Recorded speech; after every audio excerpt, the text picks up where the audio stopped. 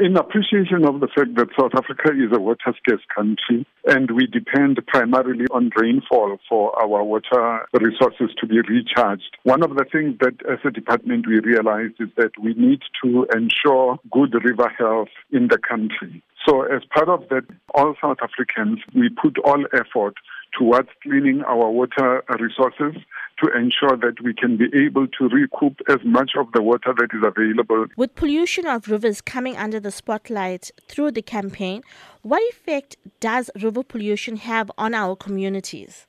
Well, river health is very critical for the country in a number of ways. Good river health ensures that we can be able to abstract as much water as possible at as less of a cost as possible for our water treatment works to be able to function in a better way. The second thing that we need to remember is that these rivers and streams are actually used for different means.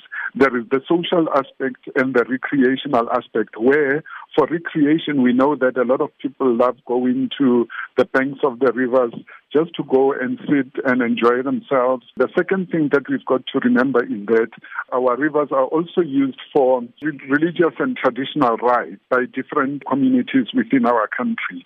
And therefore, it is always critical that we keep our rivers healthy so that we can reduce kinds of waterborne diseases that we can experience through dirty river water. The third thing, which is even more critical, is the fact that once I pollute the water upstream, I am actually negatively affecting any user downstream of where I am. So therefore, the issues of good river health have got social, health, educational, and social and recreational uses that it helps us about.